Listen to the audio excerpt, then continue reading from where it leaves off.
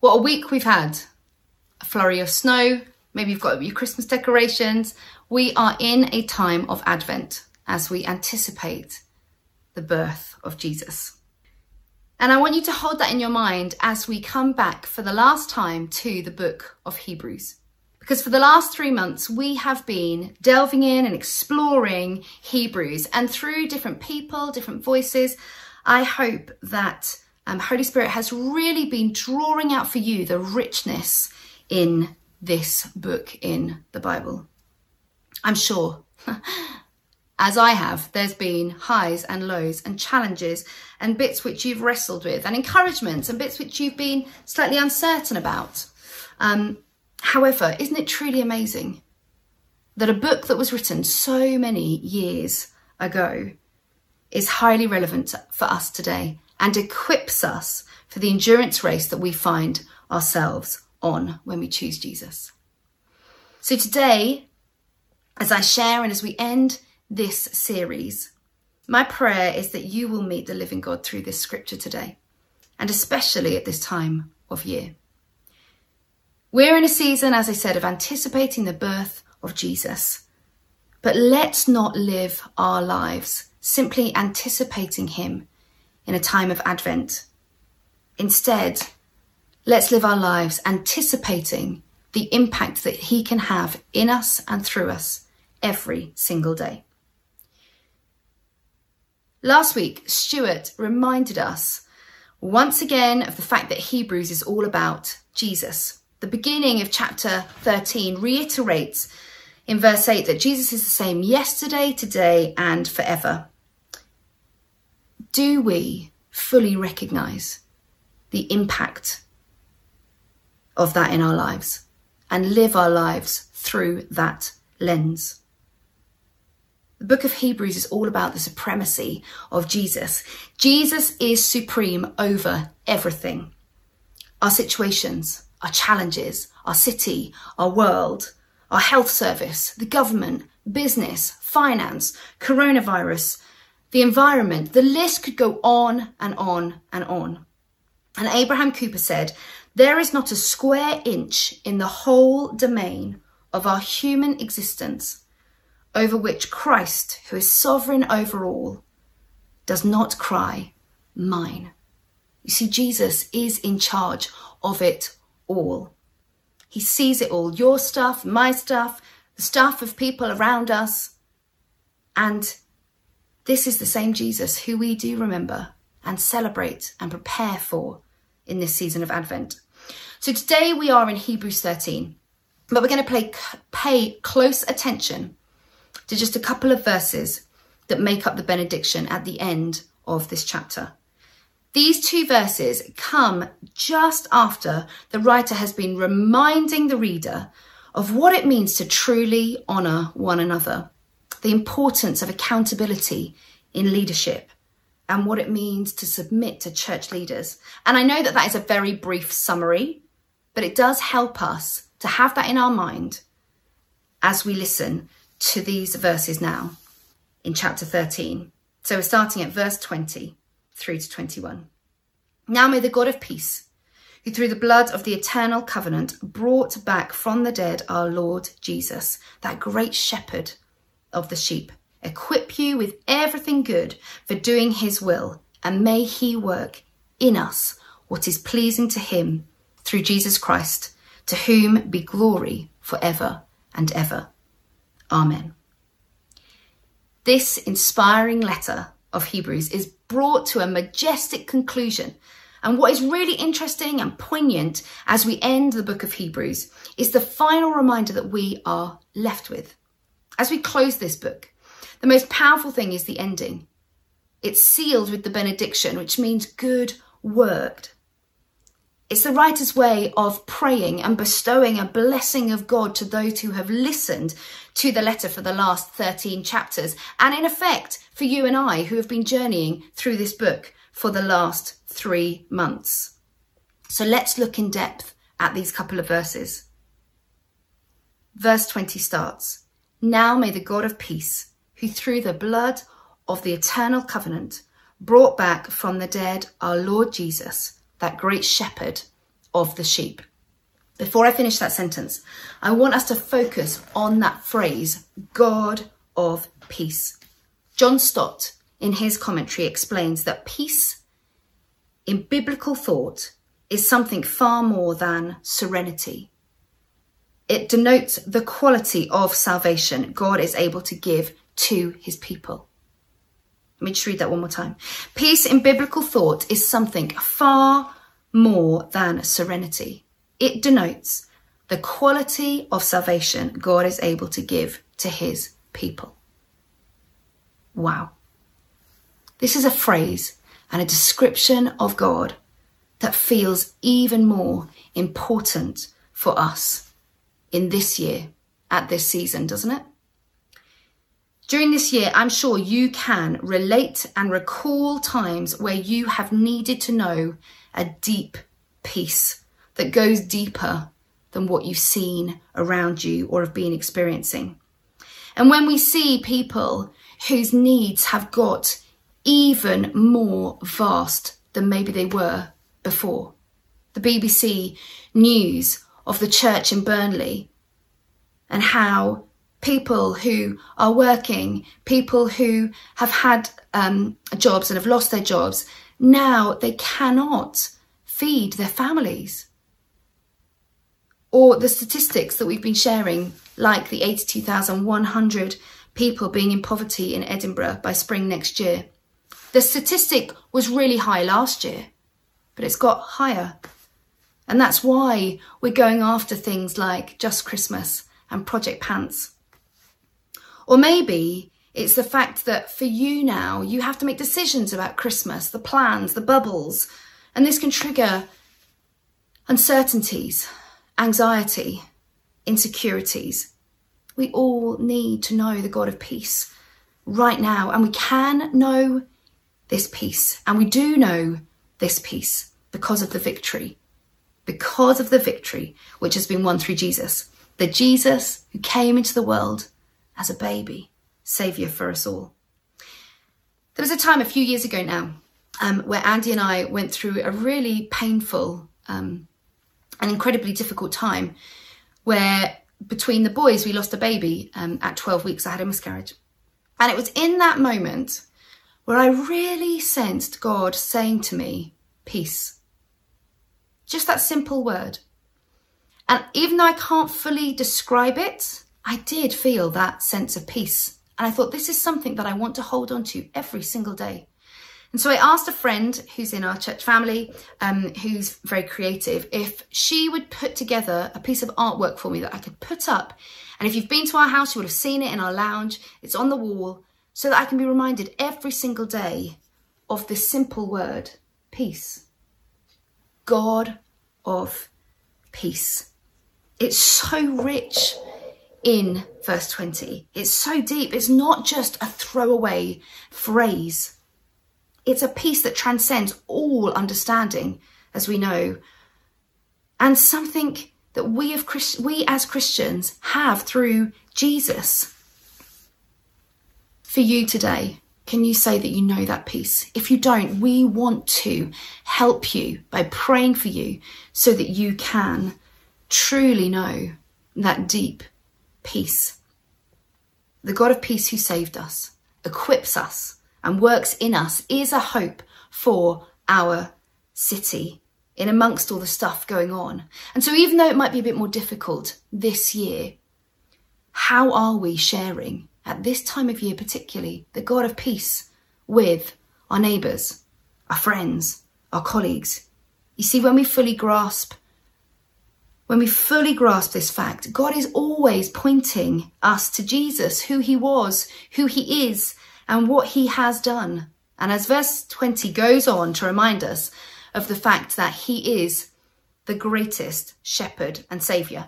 Now, if you've been around church for a while, or even if you've just listened to the Christmas story, you will know that shepherds feature in the Bible quite a lot. And the fact that Jesus is described as a shepherd.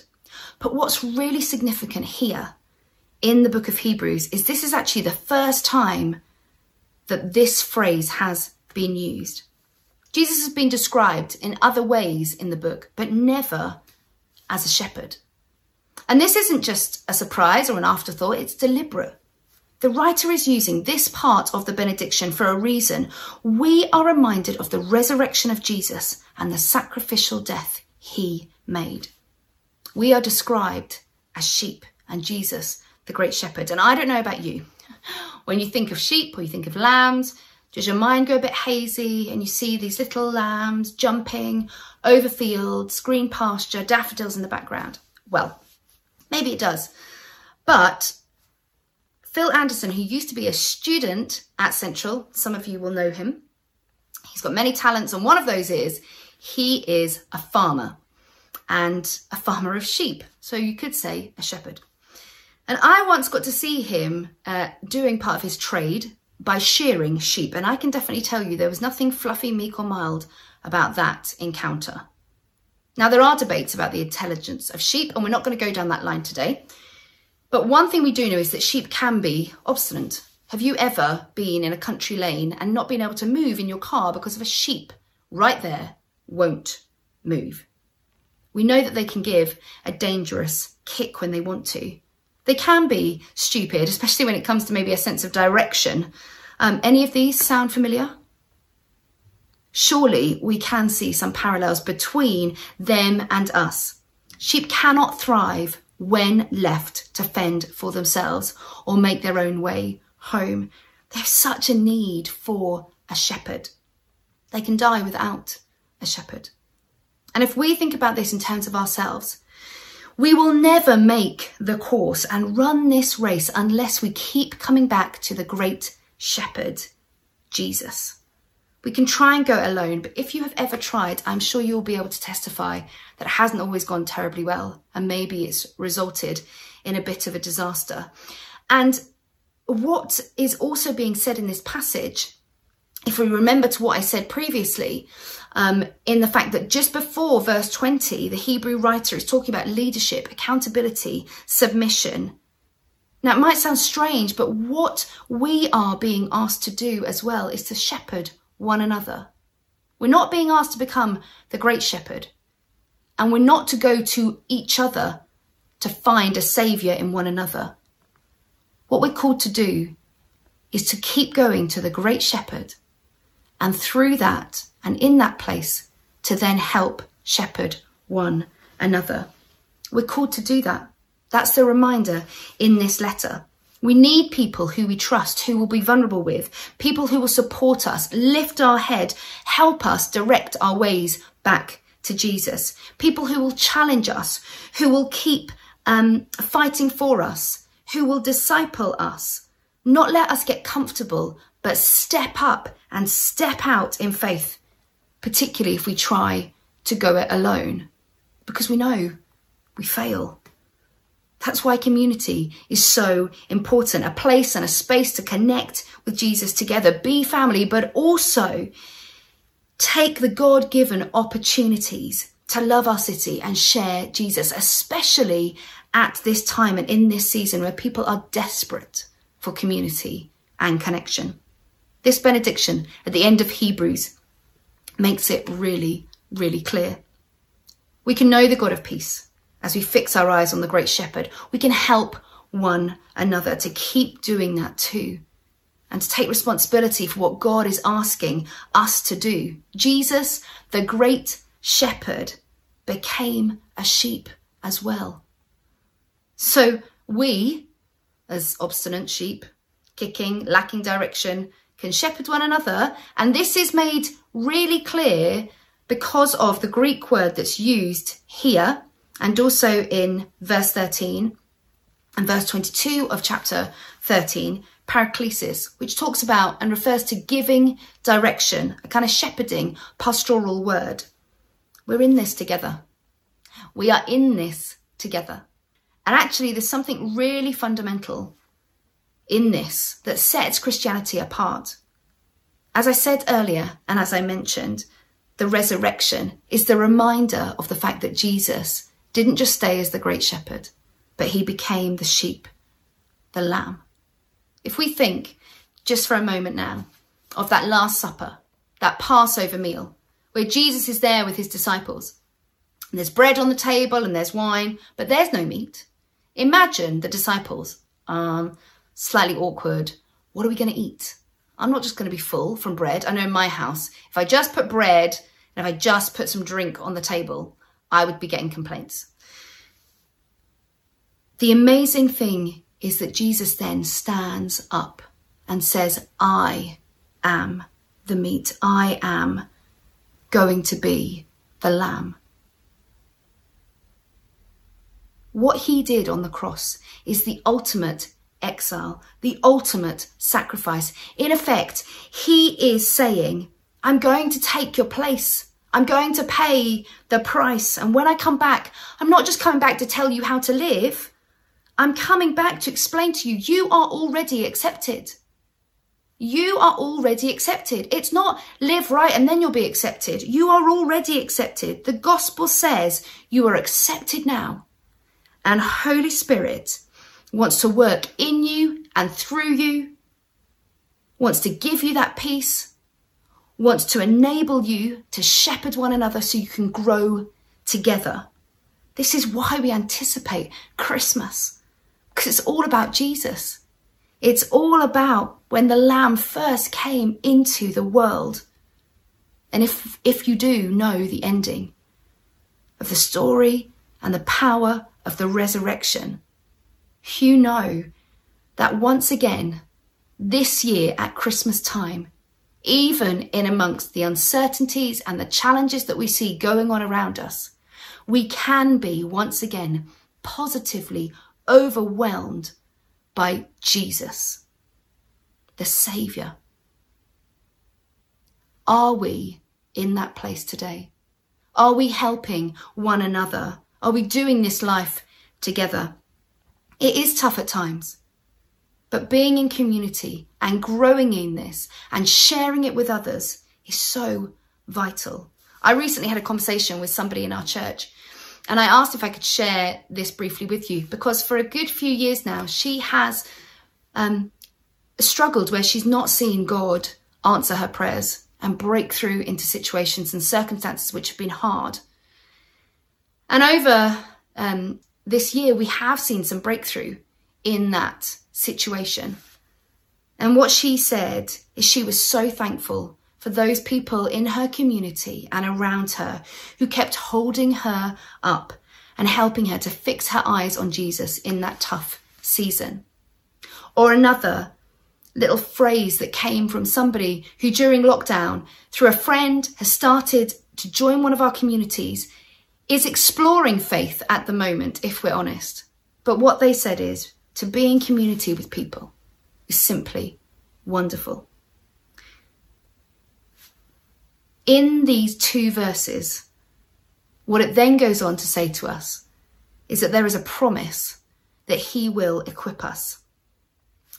Now may the God of peace, who through the blood of the eternal covenant brought back from the dead our Lord Jesus, that great shepherd of the sheep, equip you with everything good for doing his will, and may he work in us what is pleasing to him through Jesus Christ, to whom be glory forever and ever. Amen. What does it mean for us to be equipped? The verb equip here also means to restore or repair or mend. And it's the same word that's used in the Gospels when the disciples are mending their nets. You see, the God of peace is not only going to supply what we need, he's going to equip us fully. Equip us fully as we shepherd one another. He's going to give us what we need to rebuild the part of the wall that he has called us to rebuild.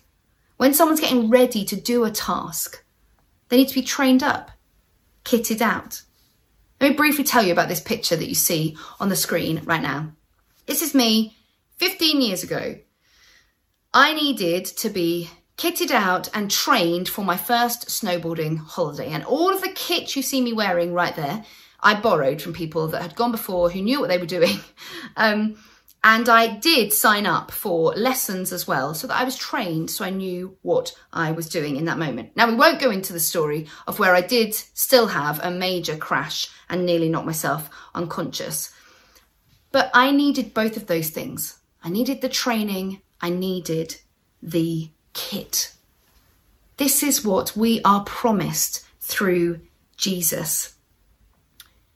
So much of the time, we don't always feel like we're equipped. So we don't walk in the fullness of God. And it's because we're not coming back to the God of peace, the great shepherd. We're not shepherding one another and supporting one another and tending to the part of the wall that he's calling us to rebuild. And he's given us the gifts and the talents for. Are you in that place right now? Or actually, particularly at Christmas time, you're asking so many questions. You're wondering, what am I supposed to do? How am I supposed to do it? Who am I supposed to be doing it with? God sees it. He knows. If you aren't yet a part of a community, we want to help you be a part of a community so other people can also help you grow, pray with you as you discern, as you grow in your faith.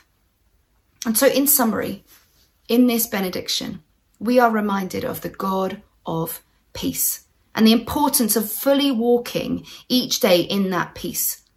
In addition to this peace, Jesus, who arrived as a baby on the first Christmas, went on as the great shepherd to take our place and become the sheep like you and I.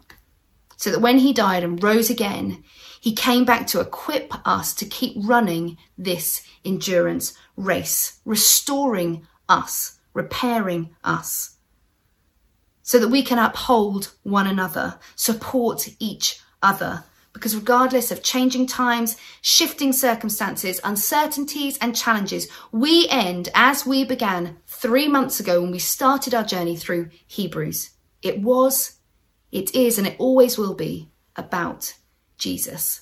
And so as we end now, I'm going to pray for us.